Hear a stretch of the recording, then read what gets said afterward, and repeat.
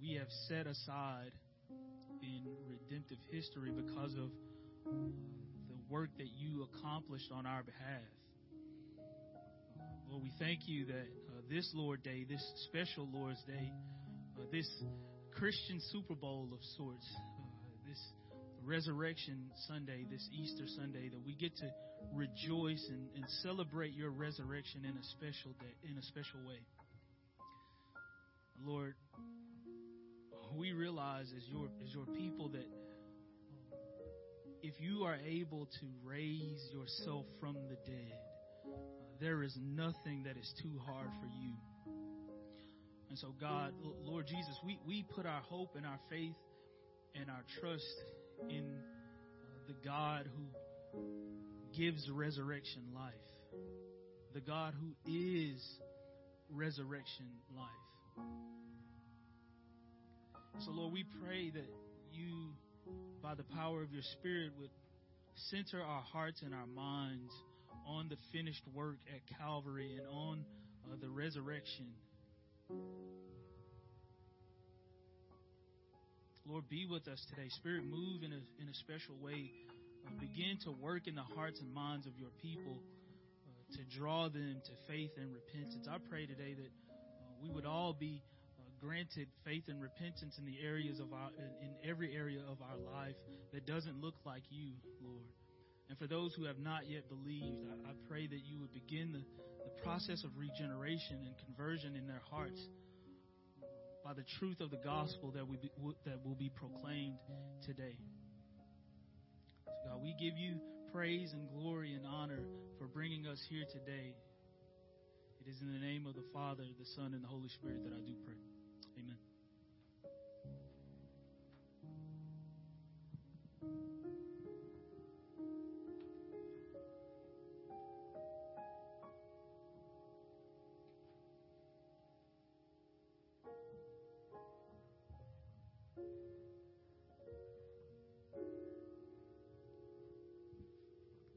Good morning.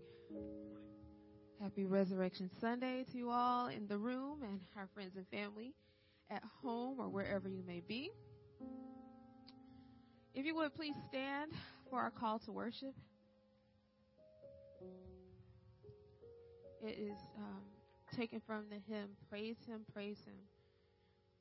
If you would please join with me where it notes congregation as well as together. Praise Him, Jesus, our blessed Redeemer. Sing, O earth, His wonderful love proclaim. Hail Him, highest archangels in glory. Strength and honor give to His holy name.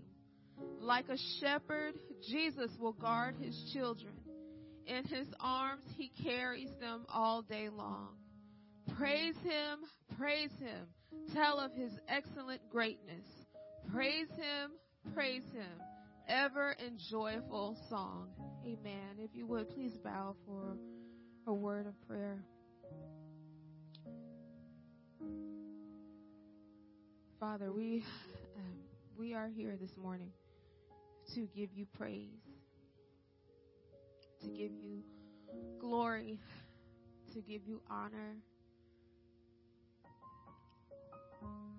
to acknowledge your position as the sovereign, most high God, to acknowledge our position as created beings, made in your image, but sinners in need of a Savior. Lord, praise be to you, God of our father Israel, from everlasting to everlasting. Yours, O Lord, is the greatness and the power and the glory and the majesty and the splendor. For everything in heaven and earth is yours. Yours, O Lord, is the kingdom. You are exalted as head over all. Wealth and honor come from you. You are the ruler of all things. In your hands are strength and power to exalt and give strength to all. Now, our God, we give you thanks. Now, our God, we give you thanks. Now, our God, we give you thanks. And we praise your glorious name. King of kings, Lord of lords, the great I am, our light and our salvation, our hiding place, our refuge, our banner, our battle axe, the one who loved us first, the great I am, the good shepherd. You are all of that and then some, and we don't have enough words to describe how awesome and magnificent and gracious and kind and faithful and true you are. But with a little bit of the few little words and a little bit of vocabulary that we have, we say, thank you, Lord. We say, praise you, Lord. Bless your holy name. We love you. We praise you. We glorify you. You are worthy of all the glory, all the honor, all the praise. Thank you for loving broken people like us. Thank you for not casting us aside. Thank you for making a way out of no way through the sacrifice of your Son, Jesus. Thank you for being willing to die for us so that we could be at peace with the Father. Thank you, Lord. God, thank you for sending your Spirit to dwell in us richly so that we will be reminded of how much you love us, so we can be reminded that we are never alone. You are our strength. You are our light, our salvation. You are our guide.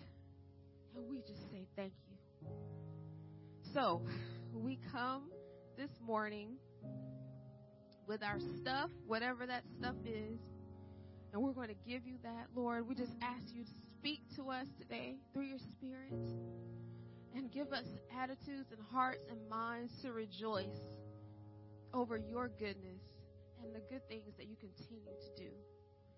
Again, we love you, we praise you, we glorify you. It's in the matchless name of our sovereign Savior, Jesus Christ, we pray. Amen. If you would, please be seated.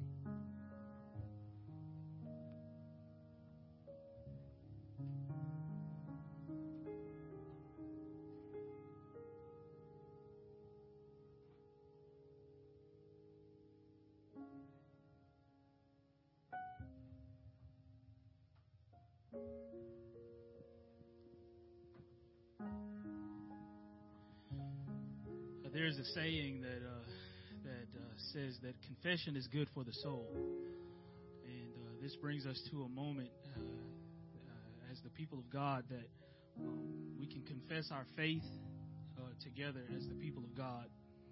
And so our confession of faith today comes from the Heidelberg Catechism. I'll read the emboldened part, and then we'll read the regular font all together. Question 12 says, "Since then, by the righteous judgment of God, we deserve temporal and eternal punishment, how may we escape this punishment and be again received into favor?"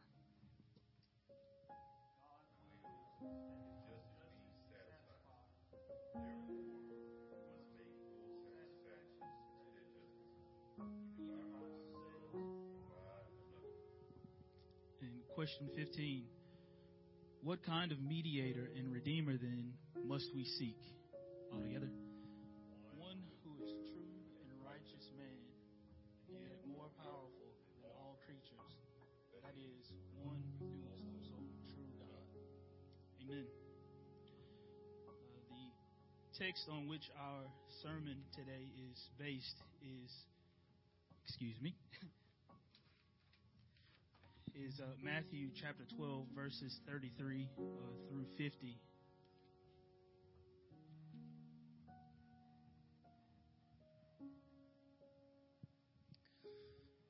This is the word of the Lord. Please listen carefully. Either make the tree good and its fruit bad, or make the tree bad and its fruit bad. For the tree is known by its fruit. You brood of vipers, how can you speak good when you are evil? For out of the abundance of the heart the mouth speaks.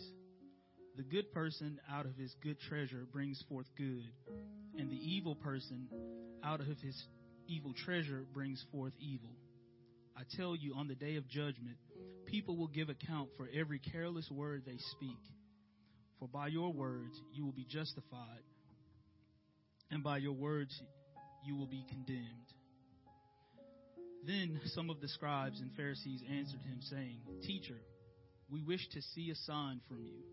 But he answered them, An evil and adulterous generation seeks for a sign, but no sign will be given to it except the sign of the prophet Jonah.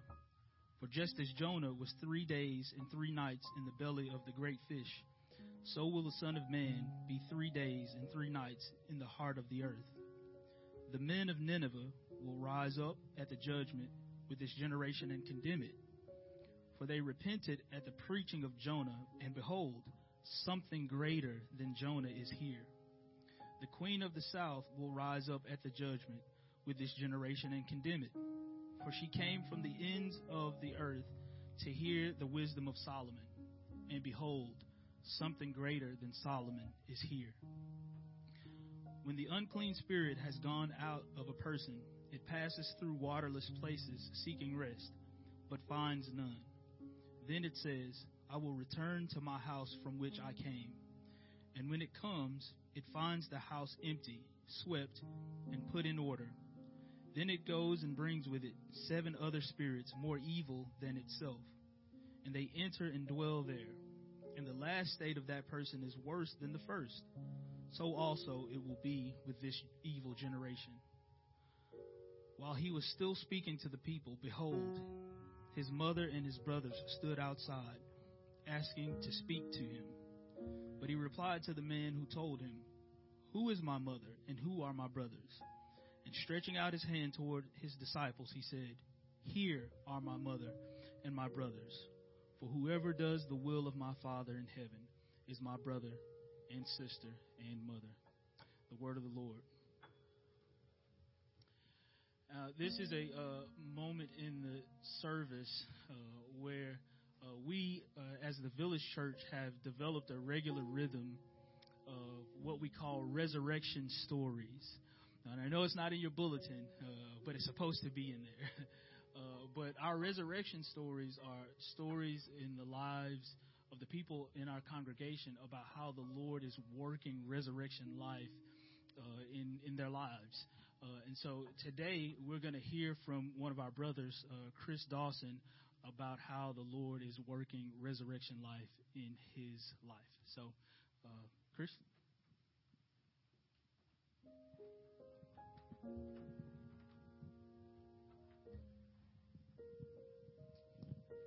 What's going on, everybody? Good morning to y'all. Everybody looking almost as good as me.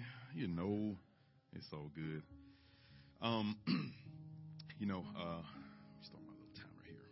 I don't want to get in trouble, I've coming here to the Village Church, I've learned much more about what it means to be a believer and being a part of the body of Christ, right? Learned from Alex so much about one of the things he likes to say is, we all got issues, right? And if you don't think you got issues, that's an issue, Some of us have subscriptions, but that's okay, right? Jesus will, he'll, he still loves us, right? Over here? Okay, my bad. Okay, all right, cool.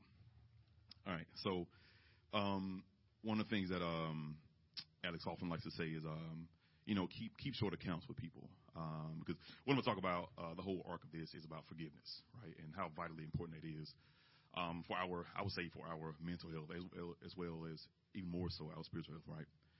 I also saw a good quote on Facebook. Somebody shared it. It was, forgiveness is not about keeping score. It's about losing count, right? Not even trying to tally up who's done what against who and trying to get back at somebody. You know what I'm saying? So for those of you who don't know me, I am divorced. I've been divorced about 3 years or so. And at the time, like going through something like that, that's something I wouldn't wish on my worst enemy, because the emotional turmoil that you go through is unbearable. I mean, it's just, it really puts you in a dark place. And I was certainly there about 3 years ago, going through the midst of it, even, while my marriage was dissolving. It does have a good ending, I would say.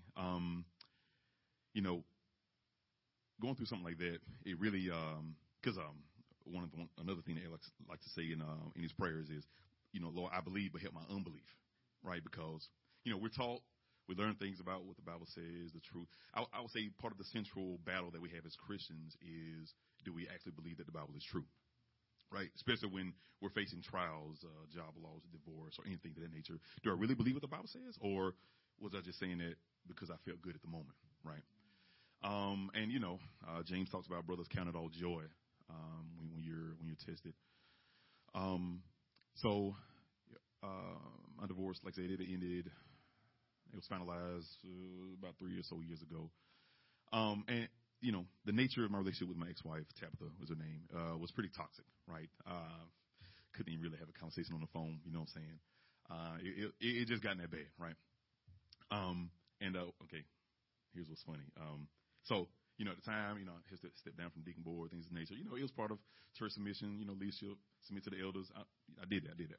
So one of the things he told me to do, he said, it was a recommendation, not a requirement. You need to reestablish, a civil relationship with your ex-wife. Now, at the time, my thinking was, if I ain't got to, I ain't going to. That's just where I was, Looking back at it now, I really see how immature. Hindsight is 20/20. No pun intended. Okay. Looking back on how my mindset was, it was very immature, right, to think that way. So, being a part of going through counseling, staying in touch with Alex, Richard, the other brothers in the church. Again, learning the necessity of being a part of the body, right? Not kind of fading away, if you will. Got onto a personal growth journey. One of the books I read was Your Best Year Ever by Michael Hyatt. And one of the things he talks about in that book was, using the regrets and mistakes of your past as rudders, if you will, to guide your future. And honestly, I didn't really see myself. If you would have, said, Chris, you're probably going to have your wife probably going to call you in 3 years and ask you, how she could have made things better. You're like, no, she ain't. That ain't going to happen. My first step, I gave her and her mom a call and just kind of, let them know that, I forgiven her, I wasn't holding any regrets against her. Right. And that was, she didn't believe me at the time, which I kind of expected, that kind of makes sense. Because with how things went, she didn't really believe me. That's fine. It wasn't until a year later that I could receive the call from her. Hey, Chris, I want to apologize for my part in it. And that was most unexpected. I think I was traveling somewhere and I deleted a number. I didn't want to hear from her in any fashion, right? That's just where I was. But I recognized the number. We talked for a few minutes and, got an apology from her. And that was good to hear, right? So fast forward maybe another, this was about 3 months ago. I received another message from her. And we had kind of been in communication. My time's up. My bad, Alex. I had received a message from her. Like I said, we've been in kind of communication, happy birthday, Merry Christmas, that kind of thing, right? Just very cordial. But I received a message from her, hey, how you doing? What's going on? We set up a phone call, and she asked me, she said, hey, Chris, what could I have done to make things better? And for me, one of the things that I've been praying for was that, she would continue to grow in the faith, continue to grow as a woman of God, right? Continue to grow. That should be made whole, right? Because, like I said, when you go through it, when you have issues, without resolving them, you just kind of perpetuate what created those issues, right? So, upon receiving a phone call, I told her that I was very impressed because I hadn't foreseen her asking me this question, right? Like I said, it takes two to tango, right? But I hadn't really imagined having that conversation with her. So we talked for maybe 30 minutes or so. She was very open, listened, and we had a good back and forth about just where, she could go from here. I recommended some things for her. I recommended she call Alex to ask for therapist counseling because it's necessary when dealing with the issues that we have here on this planet. I really, part of us, part of the what's the already but not yet, looking forward to glory is not having to deal with. I heard somebody say the other day, having the ability not to sin. When we get to heaven, not even being, I guess, pressured with the issues and things of our past. It's part of how we have to live here on the earth, but one day we want to deal with no more, right? So, for me, when I look back just how things went down, it's just amazing that, like I said, I even had that sort of conversation with her. And I say that because, again, had I been one to hold on to the pains, hold on to the hurts, I don't know where that would have gone. You know what I'm saying? Me having the chance to offer her some sort of direction to at least influence her in a positive direction, that probably wouldn't have happened. So, and I think part of our duty as Christian brothers and sisters is to help push or nudge, I would say, our fellow brother or sister into more unto Christ, I would say. So, another part of that, having gone through that, like, Lord, will I find someone again? Because, I want to be married and things of this nature. But, like I said, it has a happy ending, all right? I'm going to tell you how we met, all right? I got a good reason, man, you know what I'm saying? So my girlfriend, Reagan Ballinger, here in the pink. Okay, so fellas, I know y'all can relate to this. You initiate, you talk, and then you get a message say, I only like you as a friend. That, it kind of hurt right there a little bit. But we, like I said, y'all know that I teach dance lessons. She wanted to take some dance lessons. And after our dance lesson, she asked me out. You know what I'm saying? So we were talking about, look, I was at work. I think I just come back from a delivery or whatnot, and we sent back some Bible verses back and forth and whatnot, and she sent me one, hey, thank you so much for that Bible verse. We'd like to go out for coffee or something. I'm like, well then, yeah, we can do something. So,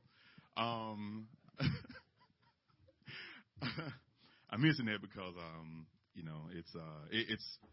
I've, got to the point where I was kind of putting myself back out there. Been on eHarmony, Black People Meet, Farmers, Christian Mingle, Cupid, Match,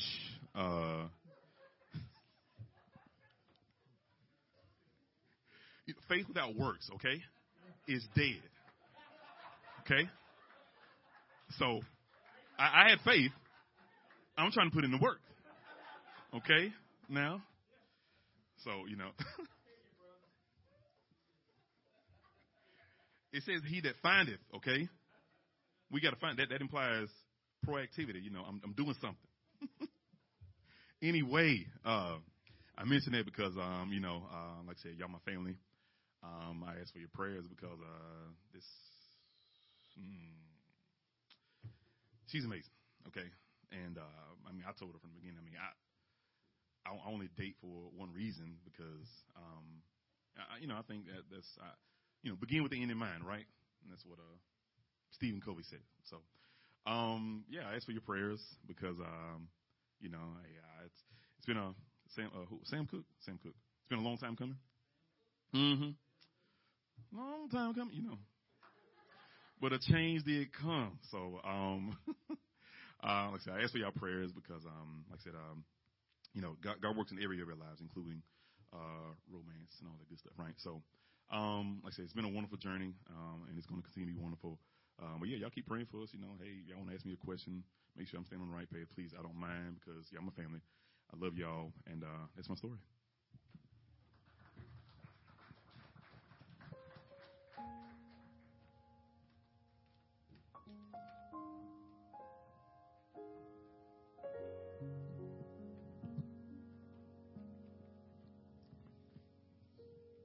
This is no shade to anybody else's resurrection story, but that's probably my favorite resurrection story that anyone has shared.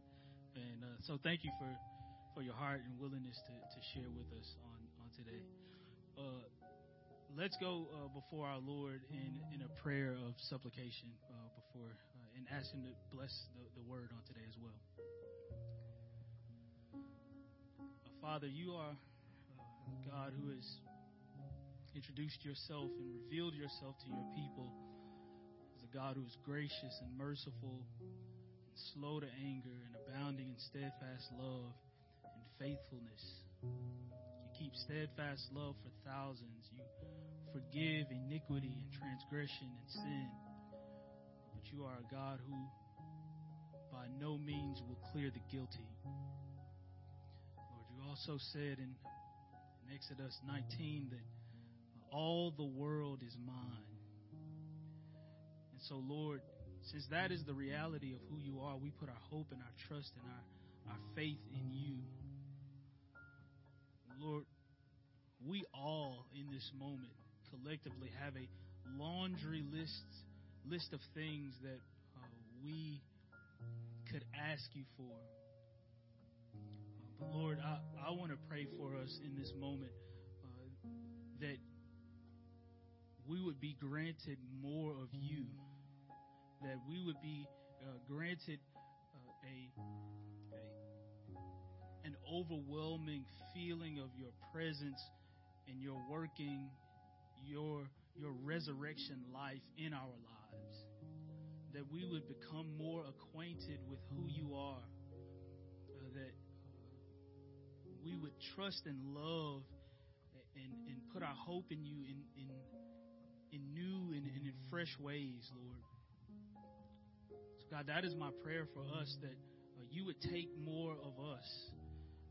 Spirit, continue to help us to go to higher heights and deeper depths through your word and through your spirit. And Lord, as we turn our gaze outwardly, Lord, we recognize the brokenness that sin has wrought on our world, on our reality. So Lord, we pray that you would keep us ever mindful that you are with us in the valley of the shadow of death. You have not forsaken us. You prayed that we would not be taken out of the world, but we would be protected from the evil one, and that you would be with us as we go through the trials and the difficulties of this world. Lord, it seems like every other day we turn on the TV or log into the various social media, we see another tragedy. We've become acquainted to the brokenness of the world. It's everywhere we turn. But Lord, help us to keep hope. Help us to trust. Help us to know that you are with us, that you've not left us, you have not forsaken us. Each one of us as individuals, we bring our brokenness to the plate. But Lord, I pray that you would grant us faith, that you would grant us repentance in the dark, compartmentalized areas of our lives, that we would turn to you. Lord, I pray for the leaders of our state, for the leaders of our city, and for the leaders of this country, God. I pray that by the power of your Spirit, that wise decisions would be made. I pray for the persecuted church, that they would be able to endure, and that the truth of the gospel would continue to spread, and that our attention and that our love would be towards them, and that we would think about them, that they would be always on our minds, because they are our brothers and sisters. So help us to always be mindful of the privilege that we have, but also that not everybody is as fortunate as we are to be able to gather on this Resurrection Sunday and it be legal.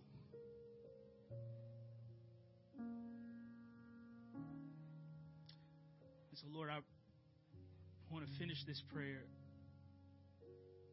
by rejoicing in the fact that on this Resurrection Sunday, we're beginning to see even the light at the end of the tunnel for the pandemic. And Lord, I pray that the vaccines would continue to be effective and that the numbers would go down and that we will be able to get back together again as family and partake and rejoice with one another, that we be able to break bread with one another. Lord, would you do that for us? For your glory and for our good. Lord, I pray for the sermon on today that you would use Alex and that you would give him conviction of heart and concision of speech, and that you may be glorified on today. It is in the name of the Father, Son, and Holy Spirit that I do pray. Amen.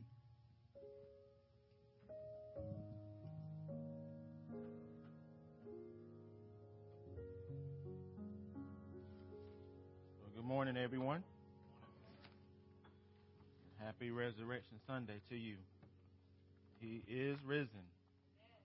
Yep, that's right. That'll preach. Maybe I should just preach on that one phrase.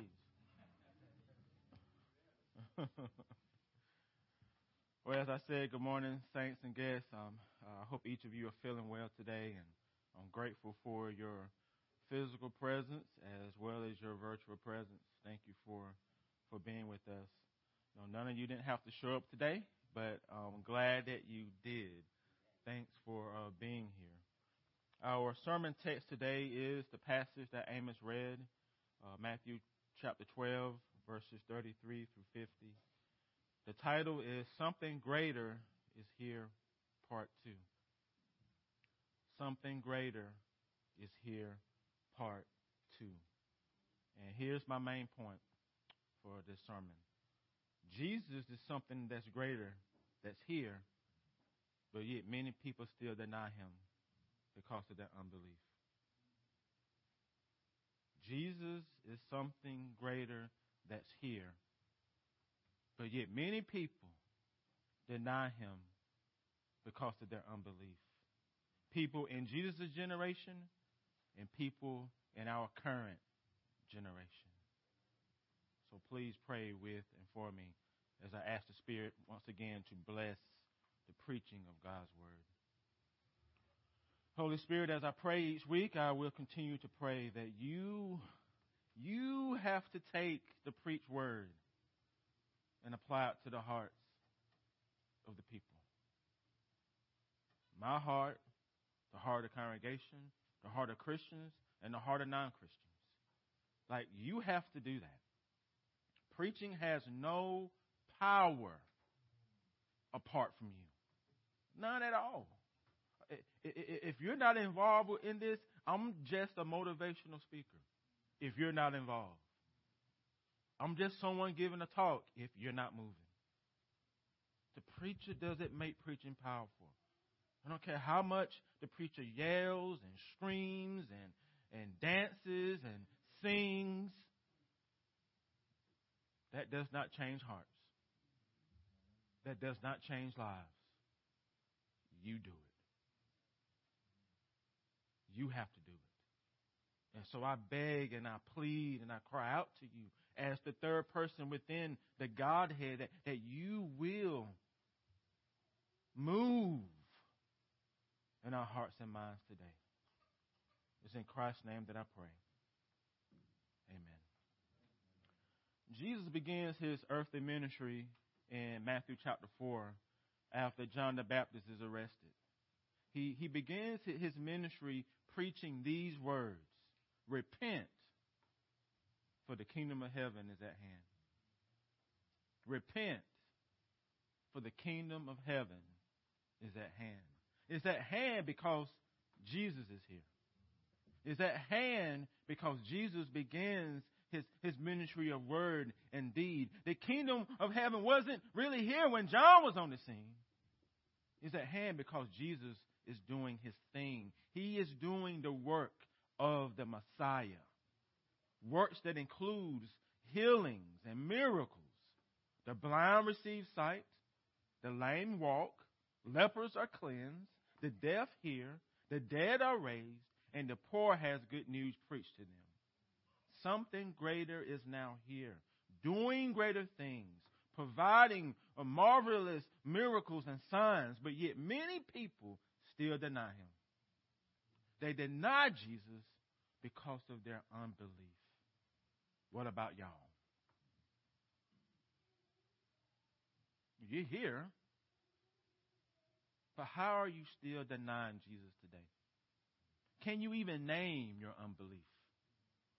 Or do you think Christians don't struggle with such things? It's only the unbeliever that denies Christ.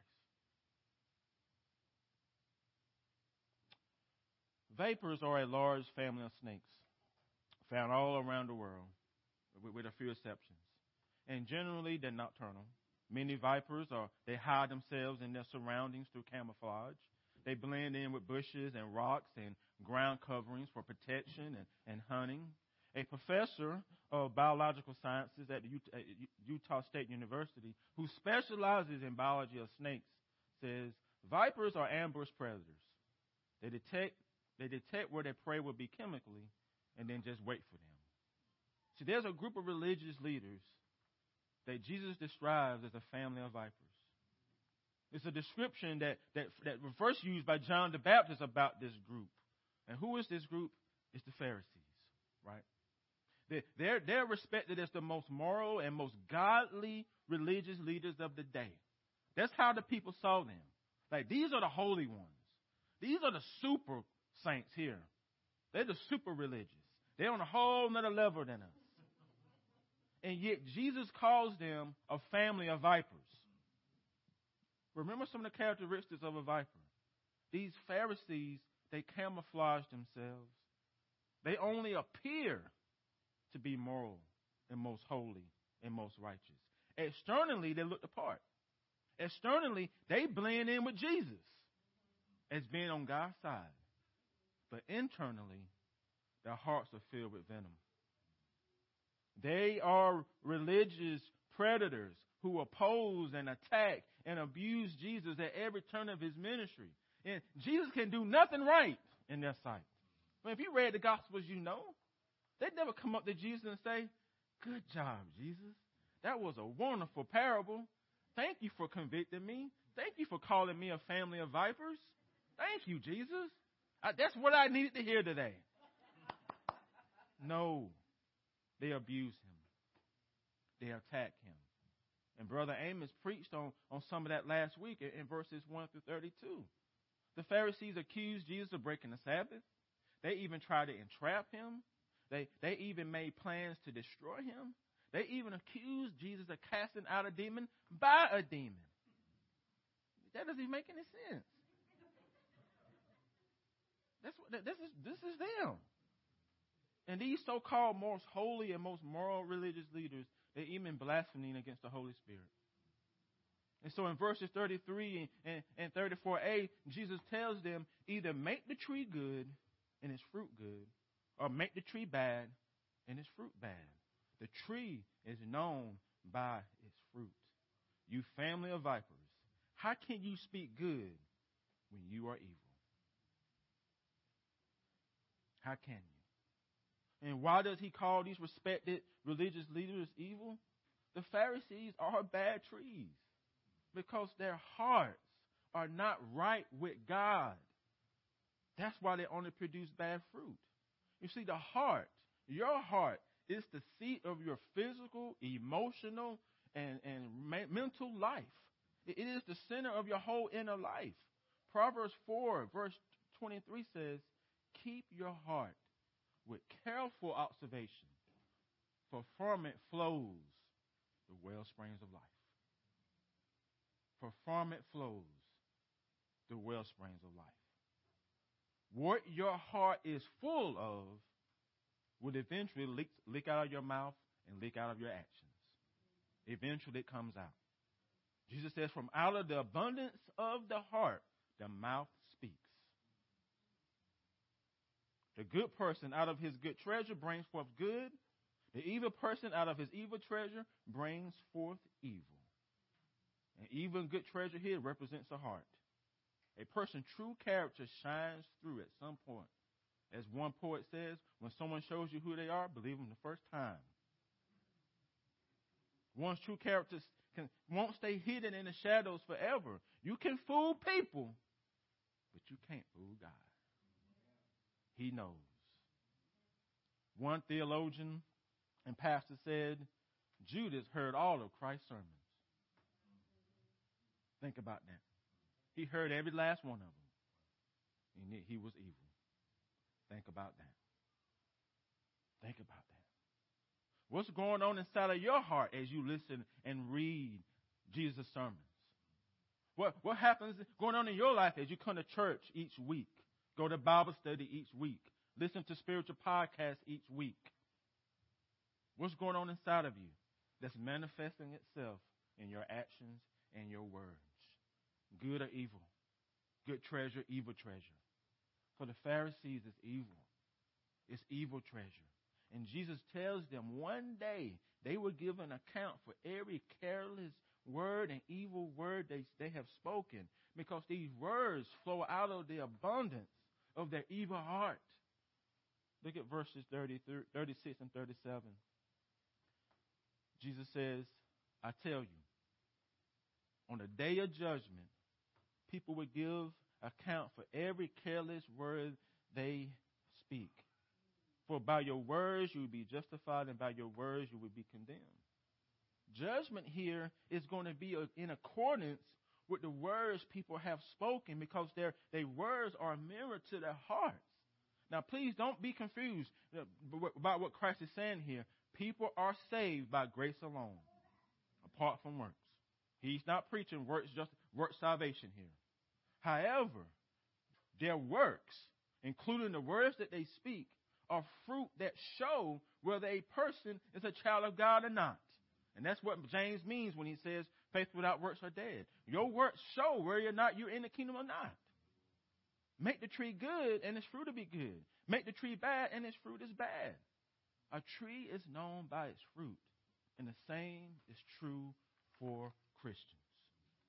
The same is true for those who have saving faith in Christ. You will bear fruit that honors him. The same is true for each of you if Jesus is your Lord and Savior today. And if he's not your Lord and Savior today, then you can make a change right now. All you have to do is submit and surrender your heart and life to him. His arms are wide open. Come to him. Fall into his arms. His hands are extending out to you. Grab hold of those hands by faith. Something greater is reaching out to you in love and grace and mercy. Will you come to Christ today? Or will you continue in your unbelief, denial, rejection, and pretending like the Pharisees in this passage? Where are you? I don't care how long you've been a Christian. Where are you? Where are you? Who's your functional Savior? Not confessionally, because confessionally you're going to say Jesus. But functionally, in your marriage, in your parenting, in your jobs, in your day-to-day life, who is really your Savior? Jesus stands before these Pharisees with a character that's different from theirs. I hope you see that as Amos read through the passage. His character is opposite. It's greater. It's flawless. It's perfect. It's good. He is the good tree that only produces good fruit. He's the good person out of his good treasure brings forth good all the time. Because Jesus is good all the time, and all the time he's what? Good. He's good. Jesus is something greater, and he's now here. He's greater than the Jewish temple. Amos mentioned that last week. He's greater than these Pharisees in all the ways that add to the law. And he's standing before them, trying to reason with them. Do you think he calls them out just to have fun with them? He wants them to repent. He's trying to correct them. He's giving them an opportunity. But yet they continue to deny the one who's greater. They continue to resist him, to plot against him, to look for ways to destroy him. They continue in their unbelief and rejection, even though these are supposed to be the most spiritual, the most wise, and the most godly people of the day externally, but their hearts show otherwise. Their heart does not match who they are externally. In their hearts, they don't know God. Even though they pray, they go to the synagogue each week, they go to the temple, they observe all the Old Testament laws, yet their hearts are far from him. I hope you are paying attention and understand what this means. You can go through the motions of being a Christian and not be one. You can go through the motions of knowing God and don't know him at all. Put it this way. You can plant a church and Jesus not even be in it. You can grow a ministry and Jesus don't have anything to do with it. Where's your heart at the end of the day? From out of the abundance of your heart, the mouth speaks. Active listening means listening for understanding and not listening to respond. Active listening, it involves focusing on the speaker and showing verbal and nonverbal signs that you're actually listening to the person. Are you an active listener? What will your family say? Friends, your co-workers, your kids, your siblings, teachers and coaches and bosses. What would they say? Would they say you are an active listener? And what about the Pharisees in Matthew 12? Are they actively listening to Jesus for understanding? No. They are passively listening to him. They're really not interested in Jesus' teaching and preaching at all. Please know that. They have attitudes of apathy and indifference. And because if you think you're better than Jesus, then you're not going to listen to anything he has to say. If you think you don't need Jesus, then no way you're going to submit to him. And that's the attitude you sense from these leaders in this text. They offer no direct verbal response to Jesus' teaching in verses 33 through 37, even though the teaching is for them. He's given them an opportunity to repent. The words enter into one ear and out the other. And every parent knows how that feels when you're dealing with kids and raising kids. His teaching bounces off of their unbelieving hearts, just like his teaching still does today. It bounces off of people's hearts because people are blinded by their unbelief. And some people are content and comfortable in their unbelief when it comes to Jesus. Are you one of them? Please know, one day you will bow. It's either going to be today, but one day that knee will bow. You will acknowledge him. And as you live, he's giving you opportunity to do it now. Because when it comes back, that's too late. That's too late. The opportunity is now. The blind religious leaders in Matthew 12, they do respond to Jesus. And their response is really a deflation. You see, they try to gaslight Jesus.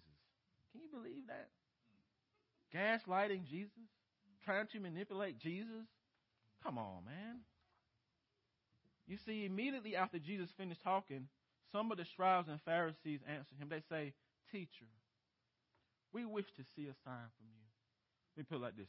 "Teacher, dear teacher, we wish to see a sign from you." That's gaslighting one-on-one. That request isn't sincere. I mean, think about it, saints and guests. These are the same people who accuse him for breaking the Sabbath. These are the same people who try to bait him by asking, is it lawful to heal on the Sabbath? These are the same religious people who decide to conspire against Jesus and to destroy him. These are the same so-called godly people who said Jesus was casting out demons by a demon. And now Jesus is supposed to believe that their request is sincere and genuine? Jesus isn't gullible. And y'all shouldn't be gullible either. These words are not coming from a place of humility and teachability. Okay? The request is polite, but it's also disrespectful. And here's the thing, saints. You can be polite to people and disrespect them at the same time. Southerners are really good at that. Bless your little heart doesn't really mean bless your little heart in the South. You can be nice to people and insult them in the same breath. That's what's happening in Matthew 12. The religious leaders' request of Jesus is polite, but it's disrespectful at the same time. It's gaslighting 101. Teacher, we wish to see a sign from you. In the Gospel of Matthew, they say, we want a sign from heaven that tells us you are the Messiah, the Son of the living God. Show us that you are the Messiah by showing us a greater sign from heaven. Prove to us that you are the Son of the living God. Prove to us that you are the way. Prove to us that you are something that is greater, even greater than us, even greater than our temple, even greater than our forefathers. Come on, Pharisees. You can do better. Stop acting like Jesus hasn't done any signs and miracles in your presence. He has. Each of them have witnessed Jesus do signs and miracles. They've witnessed him doing works of the Messiah. His very presence among them is a miracle and a sign. Because that's what the incarnation is. God became flesh. They just need to be honest with themselves. Just like some of us. Unbelief prevents them from accepting Jesus. It prevents them from accepting his ministry. Prevents them from accepting the signs and the miracles he has already done in their presence. In response to these leaders, their request, which is really a demand, our Lord gives them a great sign of the Messiah in verses 39 through 40. He answers them by saying, an evil and adulterous generation craves continually for a sign, yet no sign will be given to it but a sign of Jonah the prophet. You see, the problem isn't with Jesus' ministry.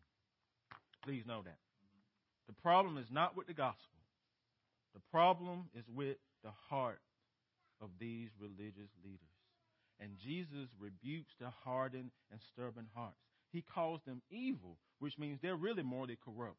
He calls them adulterers. It means they are actually unfaithful to God. You see, they go through the motions of being moral, righteous, godly, and faithful. But it's for show. It's only external. They don't truly love God from the heart. They don't love him internally. And I'm sure Christ's words really tick them off because these brothers, these guys, they have a high sense of self-righteousness and godliness. They don't see their sin. They don't see their need for Jesus. And so they deny everything Christ stands for in his earthly ministry. Again, what about y'all? What about you? Kids, what about you? Adults, what about you? No sign or miracle will ever convince these leaders that Jesus is the Messiah. It won't. Nothing would ever convince them otherwise because they've already made their minds up about who he is. To them, Jesus is a lunatic. He's the one that's the heretic. Because they don't believe he's telling the truth. In the Message Bible, Jesus says, you're looking for proof, but you're looking for the wrong kind. All you want is something to stimulate your curiosity, satisfy your lust for miracles. The only proof you're going to get is what looks like the absence of proof, Jonah evidence. These words spoken by Christ to the Pharisees are still applicable to our generation. The greater proof, the greater evidence, and a greater sign that Jesus is the Messiah is what we're celebrating today. That's why we gather for Easter, right? It's not for the Easter bunny and Easter eggs. It's because of the resurrection. That's the greater proof. Look at verse 40. Jesus says to them, for just as Jonah was 3 days and 3 nights in the belly of the great fish, so will the Son of Man be 3 days and 3 nights in the heart of the earth. The resurrection is the greater proof, sign, and evidence that Jesus is the promised Messiah. And the resurrection is coming in the Gospel of Matthew. See, the proof is in the pudding, and the resurrection is the pudding. And the only way to taste it is through saving faith. If you're not a Christian, I don't really expect you to believe the resurrection is true. but it is true. And if you are a Christian, do you really believe these things? Do you really believe they're true? Do you really believe Jesus died and 3 days he actually rose again? Or is just something that we go over in Sunday school? Do you really believe it? Because if the resurrection isn't true, we are all fools. I spent 4 years in seminary for nothing. If this isn't true. I got ordained in the PCA for nothing if none of this is true. And you're sitting here, you are fools sitting here listening to me if none of this is true.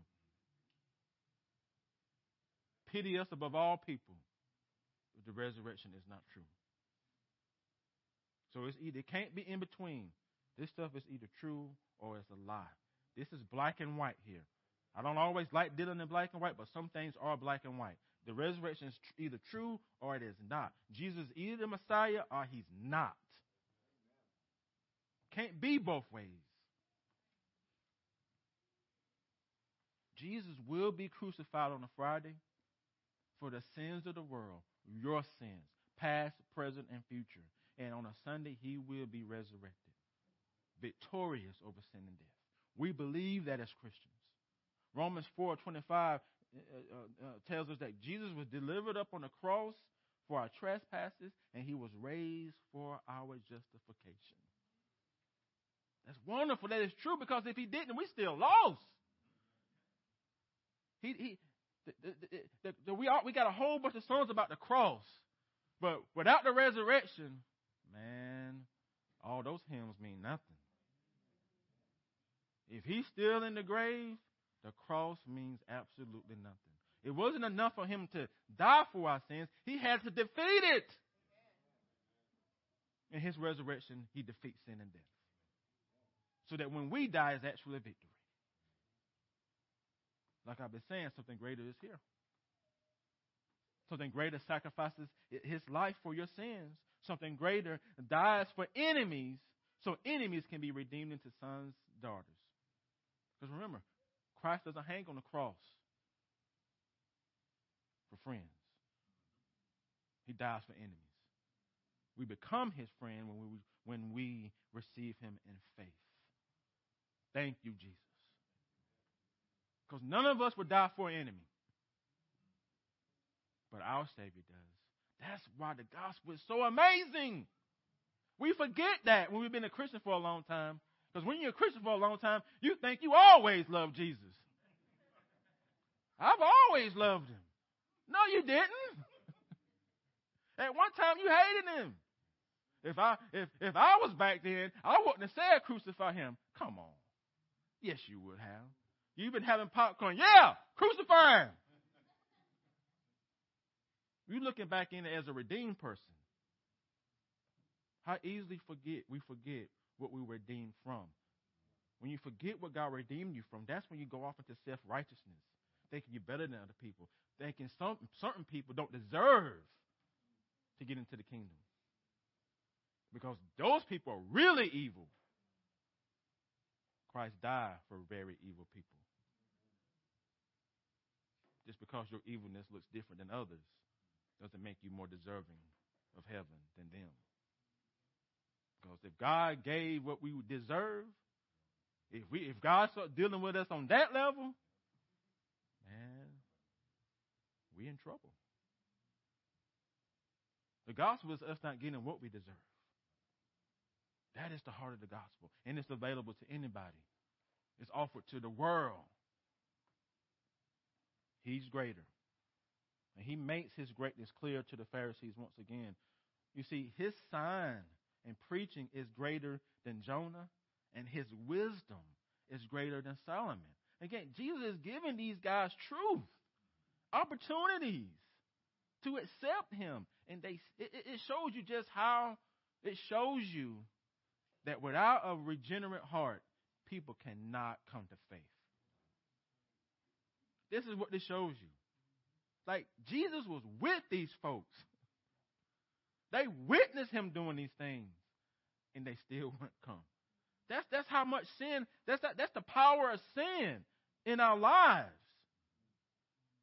If the Spirit, and that's why, and honestly, that's why I believe that no one can come to salvation if the Spirit doesn't move. Because sin has a hold on us. And you cannot outwork sin. You cannot regenerate your own heart. Because if God didn't move towards you, you would still be lost.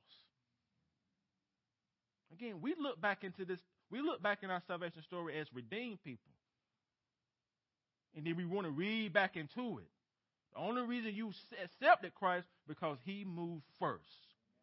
And if he didn't move first, you would still be lost. So our prayer for unbelieving people is that the Spirit would move towards them. Grab hold of the unregenerate heart and change it. Pray that for your kids. Pray that for your family who don't know Christ. God does that work. Now we participate in it through our prayers and our evangelism, but he's doing it. And we get to share in that part of his redemptive story and bringing people into the faith. In verses 41 and 42, Christ says, the men of Nineveh will rise up at the judgment with this generation and condemn it. For they repented at the preaching of Jonah. And behold, something greater than Jonah is here. Again, Jesus wants them to repent. And they won't. And they won't. The queen of the south will rise up at the judgment with this generation and condemn it. For she came from the far ends of the earth, and she did, to hear the wisdom of Solomon. And behold, something greater than Solomon is here. Someone wiser than Solomon is here. Standing before you, face to face. Emmanuel. And yet you won't receive my wisdom. Something greater lives among them, people.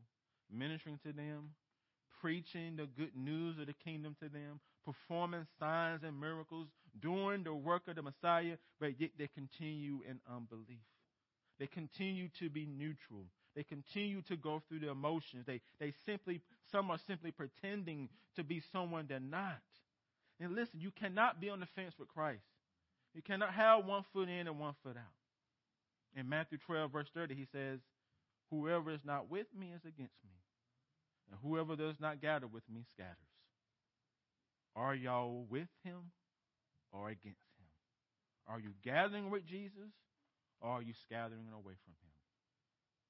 Where are you today? People tuning in in Facebook land, where are you today? Where are you?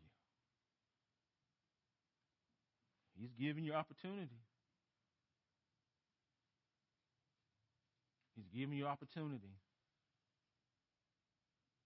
to come clean, to find rest, to find peace, to find hope, to find acceptance, to find forgiveness, to find purpose, to find answers.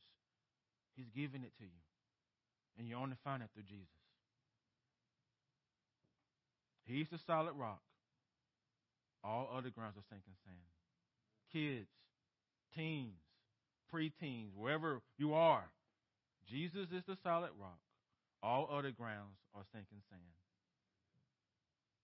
But do you believe it? The gospel ain't just for the adults, it's for y'all too. He died for you too. And he wants you to come to him in faith. In verses 43 through 45, our Savior, he shares a story that really seems to be disconnected with the rest of the context of our passage. It appears our Lord goes on a wild goose chase by talking about demons and demon possession to the eighth power. What are you talking about here, Jesus? His goal is not to provide a teaching on the study of demons. That's not his goal in these 3 verses. That's not the point. These verses are about his generation of people who heard the teaching of John the Baptist and his teaching. Jesus is explaining what happens to people who come to God half-heartedly. He's giving play-by-play details about what happens to people who come to him pretending, who comes to him wanting to be neutral, who comes to him wanting to have their cake and eat it too. He shares what happens to people who make some positive changes in their life externally, but who still remains spiritually empty, who remains spiritually lost in a state of sin and misery, whose hearts remains unregenerate by the Spirit. In these 3 verses, Jesus says, when the unclean spirit goes out from a person, it passes through waterless places seeking rest, but finds none. Then it says, I will return to my house from which I came. And when it comes, it finds the house empty, swept, and put in order.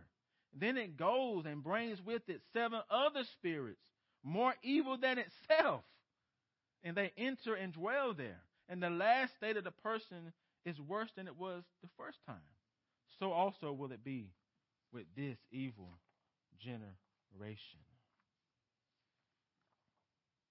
Jesus warns them about the dangers of being partial. Many of these people have made public professions of faith under the preaching of John the Baptist. Many of them were baptized. Many of them publicly repented of their sins. Many of them put forth efforts to bring spiritual order to their life. Does that sound familiar? Externally, they look like believers. Externally, they look like they love God. They go to church, they go to Bible study, they go to prayer service. They appear to know God, but they don't. And here's the issue, saints. Their business with God was superficial. Okay? Their repentance was superficial. It did not change their lives. God isn't living inside their hearts. Jesus illustrates this superficial spirituality by telling this story about a demon who departs from a person who has experienced some level of spiritual awakening. I call this the Christian camp awakening because you all know if you've been to Christian camp, everybody leave there saved. I went to tons of Christmas conferences in a campus ministry. And at that conference, you on this spiritual high, some spiritual awakening.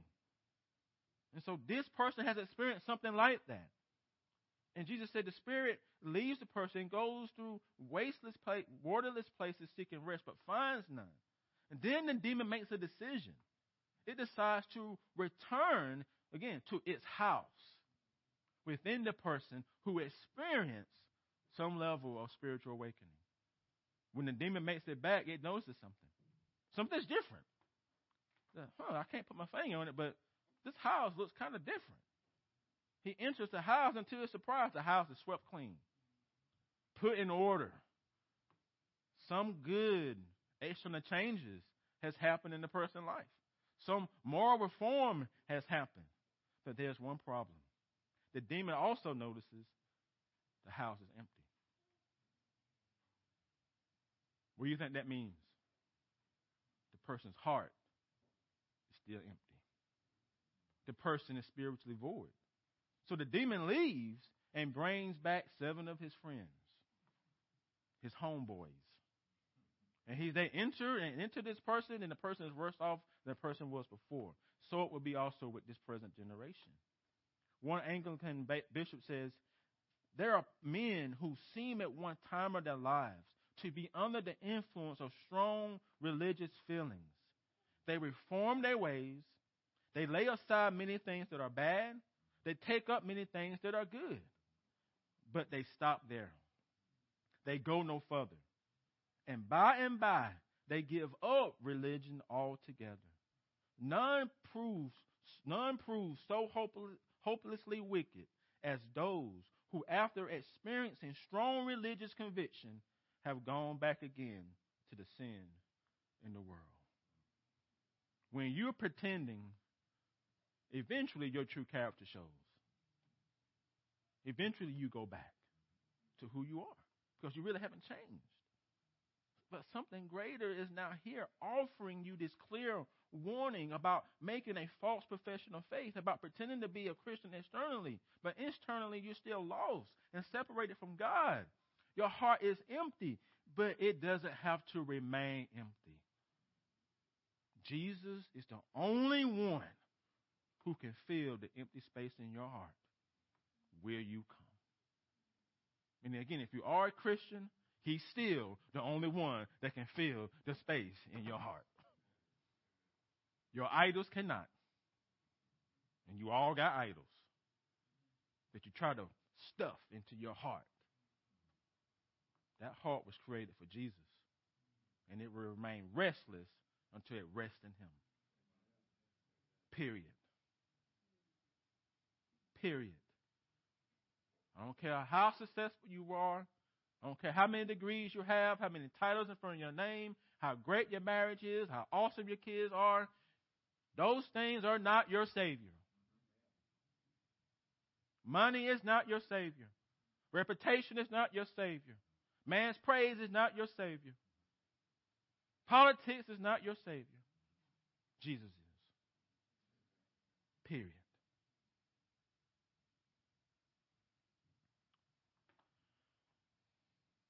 And you cannot know Jesus in faith because you have a relationship with people who do. Kids. You have to know him from yourself. You have to know Jesus for yourself. And knowing him is more than having Bible knowledge of him. Because you can read this and get a lot of cognitive knowledge of who Jesus is. But it just stays there. You have to have saving faith. And this is one of the points of verses 45 through 50. Look with me. It says, while he was speaking to the people, behold, his mother and his brothers stood outside asking to speak to him. But he replied to the man who told him, who is my mother and who are my brothers? And stretching out his hands towards his disciples, he said, here are my mother and my brothers. For whoever does the will of my Father in heaven is my brother and sister and mother. What is the will of the Father? Hey, he's talking about. I believe if you go over to John chapter 6, verses 39 and 40, you see what the will of the Father is. And this is what Christ says. This is the will of him who sent me, that I should lose nothing of all that he has given me, but raise it up on the last day. For this is the will of my Father, that everyone who looks to the Son and believes in him should have eternal life, and I will raise him up on the last day. That is the will. Because you can't be Jesus' father, mother, and sister without faith, without trusting in him. Again, something greater is here. Something greater it has made a way for you to be at peace with God and peace with yourself. Something greater is here offering you true hope. And something greater is here offering you eternal life. Something greater is here promising you that someday you too will have a Resurrection Sunday. And the only way you get that Resurrection Sunday is through faith. Let's pray.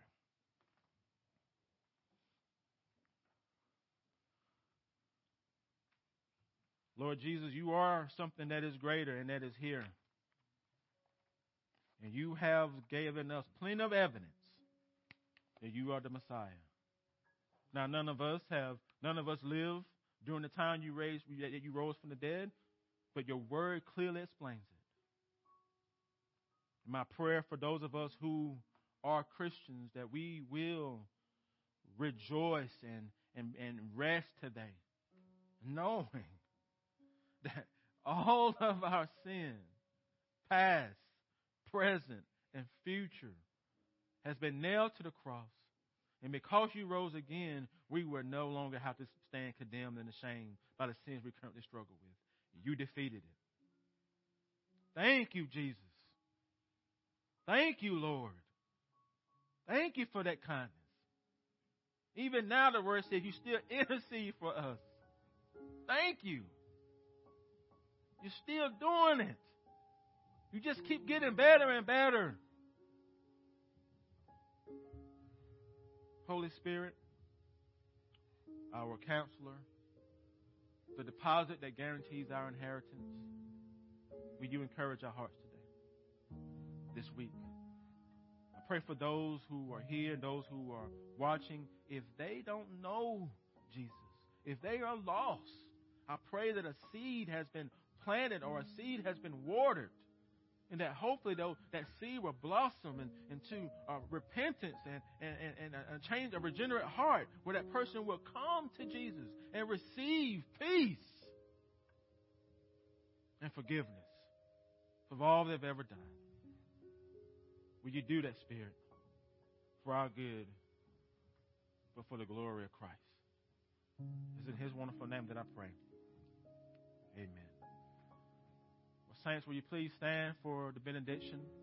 Again, thank you for being with us. Thank you for joining us on this Resurrection Sunday.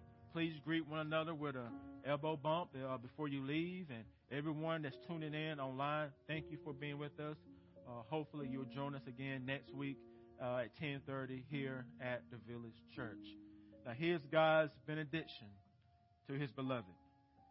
Now to Him who is able to keep you from stumbling, to present you blameless before the presence of His glory with great joy, to the only God, our Savior, through Jesus Christ our Lord, be glory, majesty, dominion, and authority before all time and now and forever. And all God's people said, Amen.